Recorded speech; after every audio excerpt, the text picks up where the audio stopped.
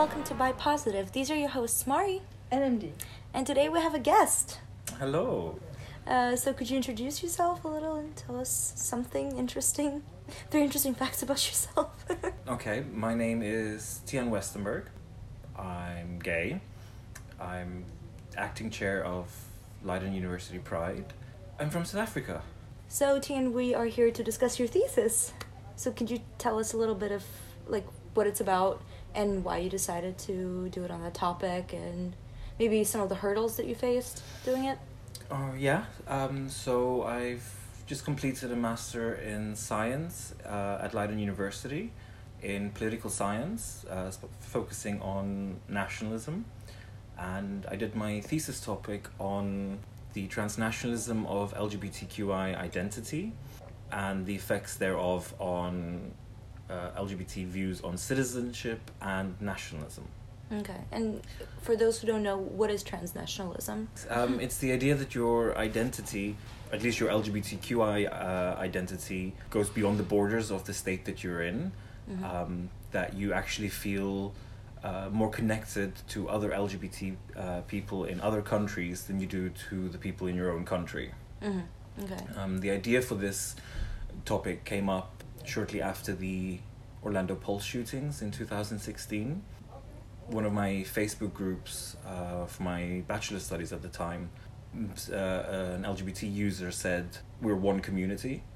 And I found it very interesting that a 19-year-old Dutch guy who, as far as I know, probably hasn't ever been to Orlando or to Pulse or knew anyone there, still felt connected to a shooting happening across the world. And I thought, well, how and why? And that's what I decided to research. Okay. And so you did your research in the Netherlands primarily? Yeah. But did you have participants from all over the world? So yes, I had a survey which was disseminated online. So it was open to everyone around the world, and it recorded 66 nationalities. Mostly Europeans, or? About a third of them, no, about half of them were European, but there were 5 African nationalities and about 6 Asian nationalities, and then North American, South American as well. Okay. You also did a qualitative part for your thesis. Yeah, I used both quantitative and qualitative methods. For the qualitative, I used focus groups. So I asked people who were in the Netherlands who could show up for the focus group to come. And even there I had diverse nationalities, more European than anything else, but there was also an Australian and someone who was half Ghanaian. So yeah, that was quite diverse. So what were your findings? Yes, okay, so I did the survey, as I mentioned before. I had 550 respondents, of which about 250 were LGBTQ+. And then the survey measured 5 different variables to see whether people felt closer to LGBT people, whether it's abroad or in their own country, or to their own nationals. And did you have to design the survey yourself, or did you find it somewhere? I used or adapted a survey from Naomi Levi because I liked the way she used identity not as 2 opposites, but as having certain degrees within an individual. So it's a combination. Yeah. Because a lot of the studies that I read said, well, if identity is, if it's not this, then it's the other. And I was like, well, no, because you can be a citizen of a country and you can be LGBT. So if you're more of a citizen, then you're less LGBT. And if you're more LGBT, you're less of a citizen. There are layers of identity. Exactly. But this kind of thinking, one of the opposite, kind of feeds into countries that will remain unnamed, where they say if you're LGBT, you're not a citizen of this country. Russia? Yeah, as I said, I'm going to remain silent on the matter. I won't.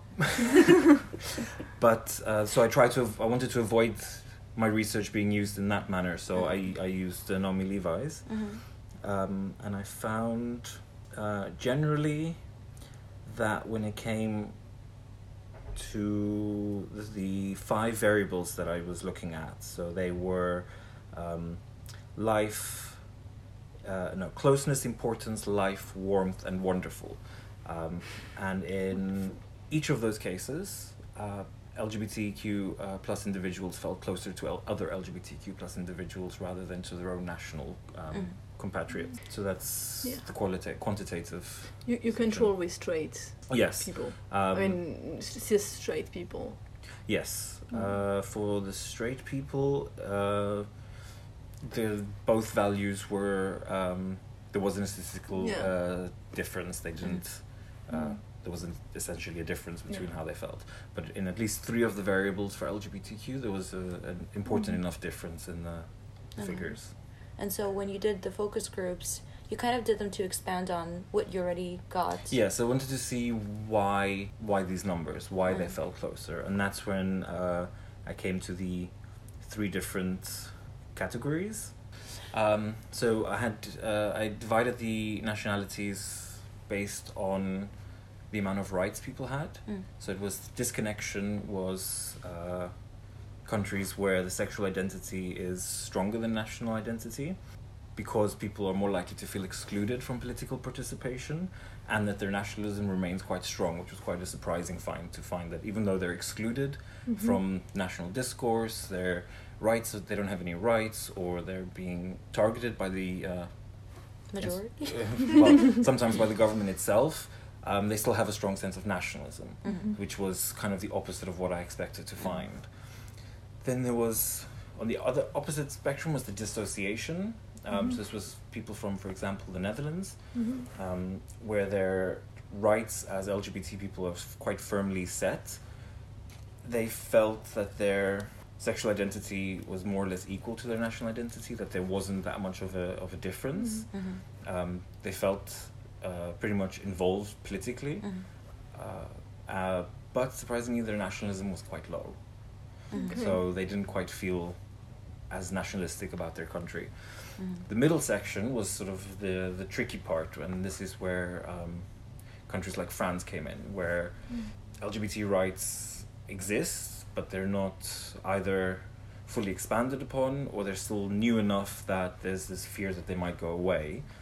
And in that case, again, sexual identity manifests stronger than national identity, and people are also more likely to be politically involved, specifically on LGBT issues. So their LGBT issues inform their political participation, and for them also nationalism was quite strong. So it wasn't the case in the countries like the Netherlands. It wasn't the case that LGBT people necessarily made their political decisions based on their identity. No. It's interesting. Is there another country where there's the Netherlands that in that situation, but is there any other country in that situation where the dissociation situation?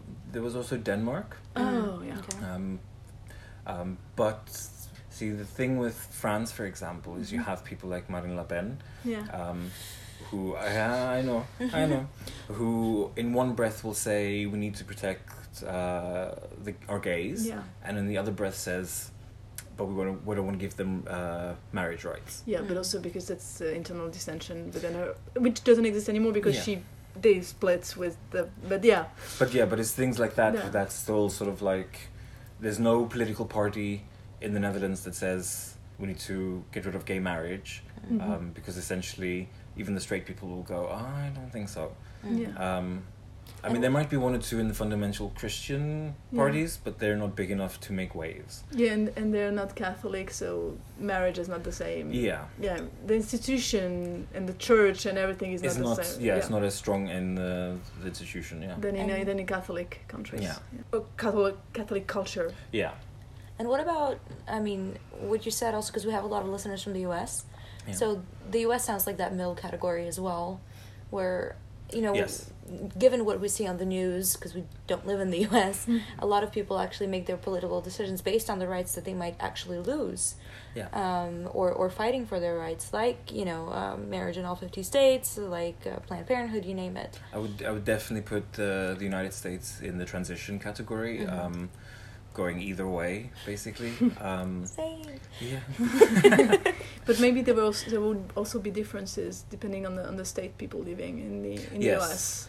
Yes. What I did find, which was very interesting, was I looked at specifically LGBT of color versus LGBT or white LGBT.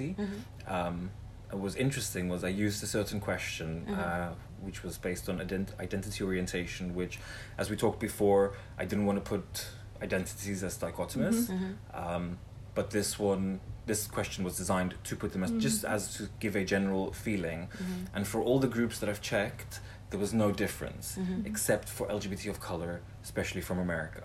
There was a massive difference where they would feel much closer to their LGBT identity than to their national identity, which shows that there's a massive disconnection there between LGBT of color and American citizenship. They feel rejected on all accounts. Exactly. Yeah. I mean, this is one area that I would love to do more research in, or to find out more, because it's just to see. I mean, the numbers was such a big difference that I was like, what? I'd like. Yeah. Well, I mean, it's interesting because I don't believe we talked about this on the podcast, but we have noticed this also in our practice as psychologists, is that specifically in the United States, the relationship towards race and the attitude towards race is quite different to what it is in Europe. I'm not saying that Europe isn't racist, God knows it is, but in a different way, and the attitudes towards race are very different. Even though some countries have had that dark past that is still entrenched in horrifying things being done to people of color. And it's also very interesting to see how historically LGBT people of color in America were the ones who led the vanguard in their country. And then were systematically excluded when white LGBT took over, white LG took over. And again, that kind of history can definitely contribute to the numbers that I've been seeing. And did you see a difference depending on the sexual orientation? Or did you not check that? I did not look at that so much. And generally, white people always have the worst situation in absolutely all surveys. I didn't look at that. I looked at LGBTQ plus as a whole. I didn't look at that. But what I did find was, out of the 250 LGBTQ plus respondents that I had, 98 were bi. There were 25 gay, 27 lesbian, and the rest were a mixture of queer, pan, trans, but at least 98 of them were. So 1/4? More, a third even. Yeah, a third. Yeah. Okay. The LG is actually the LG of the LGBT is actually like in the minority. Yeah, in the minority. Yeah, it was Which is the stats that we have generally. Yeah. But about when we talk about sexual orientation, like at least half of LGBT people are actually bi or a pan. I mean, non-monosexual orientation. At least half. So I mean that's coherent. Yeah, out of my respondents, 300 were straight. 98 were bisexual, 29 were gay, 29 were pan, 28 were queer, 26 were lesbian, 25 were asexual, 10 preferred not to say, and 4 were other. And so, going back to what you mentioned about the countries that, reject LGBTQ rights or basically don't have them, because that's kind of a personal topic for me as well. But you said that still these countries retain some sort of sense of nationalism. So my question is, you may not know that, you may have heard it in the focus groups that you organize maybe, but what informs that nationalism then? If these people don't feel connected to their country identity-wise, then why are they still so supportive of it? Are there any circumstances that bolster that? Or it's always hard to generalize because the focus group was a very contained scenario.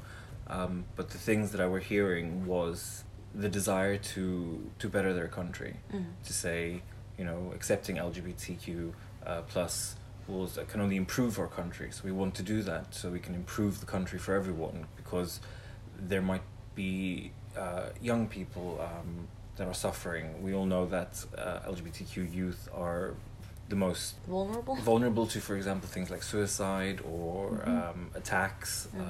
And so there's this desire, again, it ties into you would like to protect other LGBTQ members of the community, and by doing that, you also improve the country. So you kind of comes back round to nationalism. So it's more of an activist type nationalism rather than we're from that country and it's the best country in the world. Yes. And it's more proactive. Yeah. Okay. And do you think that the fact that the people who are in the Netherlands, living in the Netherlands, studying in the Netherlands, that it might have influenced things? Because for what we've seen and experienced, it's true that a lot of LGBTQ people who are here in the Netherlands actually feel much better here than in their home country when it's not an accepting country, because the Netherlands has there's a lot of issue here, but it's better for queer people here than in most countries. So people who are here and queer generally appreciate it more.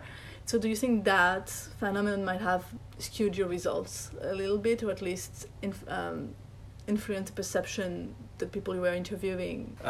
Yeah, definitely. I think having been exposed to the way things are in the Netherlands, they would definitely like to see that translated to their home country, which definitely could give an increase into the nationalism that I measured. And do you think it made it easier also for you to gather that data? Because, I mean, personally, I find it very difficult to believe that a queer person would be able to freely come to a focus group like that if it were announced and be completely at ease with expressing such things in a country like, say, Ukraine or Russia or an Arab country.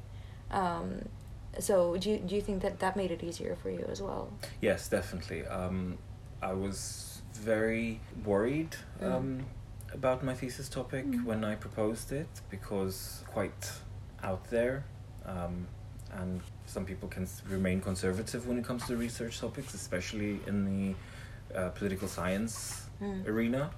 But I was very lucky that I had a non-binary thesis supervisor who supported me all the way.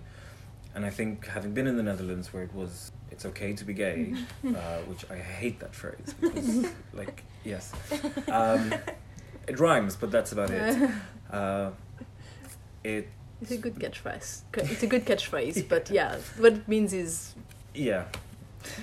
But that kind of allowed people to, I was able to openly put out calls for participants, and participants could respond. And I did, of course, give them the opportunity to remain anonymous. In fact, I didn't use any names in my thesis for that purpose, because you never know if people want to be identified or not. But it did give them the opportunity and the courage. But being here kind of meant they were more free. If I had to do this kind of research in, for example, the Ukraine, like you mentioned, I don't think I would have had many responses from people wanting to participate, at least not openly. Yeah, I mean, I can't imagine that. Yeah. Well, okay, and are you planning on publishing? I am planning on publishing. I'm working I'm working on the draft now to sort of condense it a little bit, but I'm hoping to have it published soon. Okay, great. Well, we look forward to reading it. I think it's from a mental health perspective. It's very interesting because, I mean, it does fit what we see in therapy of people struggling more when they come from countries where acceptance is really not a given. But also, it's a resource. We know that social support is essential when you build a positive LGBTQ identity, which is protective factor against mental health issues, and this idea that you can benefit from that transnational support system in a way that is very important. Yeah, because during the course of my research, what I also found was a lot of countries had incorporated homophobia into their national identity. For example, one example that I found quite concretely was Latvia. When Latvia became independent from the USSR, they had a declining population. Yeah. And basic economics tell us if you want to stick to the capitalist system, if you want to keep going, you need a growing population, because you need more people to pay taxes, you need more people to keep going. So one way to defend that, or to increase that, is to make babies. You can also see this translated from Australia. One of my focus groups person pointed out that 10 years ago, I think their home minister or one of the government officials had the slogan, all Australians should have 3 kids, one for mom, one for dad, one for the nation, to increase the birth rate. So this concept of a good citizen produces more citizens gets translated into national identity, which means if you are LGBTQ plus, or a woman who can't have children, a woman who chooses not to have children, you somehow are a second-rate citizen because you are not producing. We've seen this recently in Japan, where they've come out and said, well, why should the state pay for mental health services for LGBT or give them other benefits when they are not productive by making children reproductively? It's really, I mean, it can only make me think about those darker hours, even in France during the war in the Vichy regime. That was like famille of travail, famille, patrie, which is like, you know, work, family, and fatherland, and because you needed to make more children, and so the Nazis as well was just about making more and more and more Aryan children. Yeah, it's really not a good path. I mean, from my perspective, I can only say that, you know, as there is a war right now in Ukraine, people are dying, surprise, surprise, it's a war, and people are getting displaced. And so this year we had a pretty big Pride Parade, which was protected by the police. There were virtually no incidents, which was, for us, virtually no incidents is a very good thing. But still, you know, there was this sentiment of why are these people protected? Why are they allowed to take over the city center for one afternoon on a Sunday? Because, you know, our boys are dying for their perversion. That was kind of the narrative. Thankfully, a lot of younger people were like, you know, this is bullshit. And recently, this article came out about a soldier in Ukraine, a gay soldier, who spent several months on the front lines, and he talked about his experience as a gay man there in, you know, fighting against the enemy. And so the fact that LGBTQ plus people are seen as unproductive in the nationalist sense is complete bullshit. I totally agree. You can do more than just have babies. Also, you can still have babies even though not biologically with your romantic partner. Also, there's like tons of children who need to be adopted. Yeah. So, well, in any case, thank you for talking to us about your thesis. Thank you for inviting me. And if you do publish it, we will link it on the podcast later. And we can also just remember to all take advantage. It's not like the best wording, but to enjoy that feeling of belonging that we can have in a transnational way. Because sometimes we just don't forget about it. You talked about the pulse, that as a starting point, but there was the what happened in India. Recently with the legalization of non-straight sex. And those are also very nice moments that I think individually we should enjoy because it's good for us. Yeah, I remember when you told me you were smiling and I was like, oh yeah, that's great. I don't know anyone in India. Yeah, I do, but yeah. But it's like, now that you mention it, it's but that's the whole idea that we get these news from countries that we might never have been, that we don't know from, and yet we can celebrate with them, as well as mourn in our shared tragedies, because we have an identity that connects us beyond the borders of the state that we're in. Yeah, let's hope that there's more celebrations than tragedies. I hope so too. And then take the positive, because we need that to build our identity, as a support for all of us. Yeah. Okay, well, send us an email, follow us on Twitter, and we'll talk to you next week.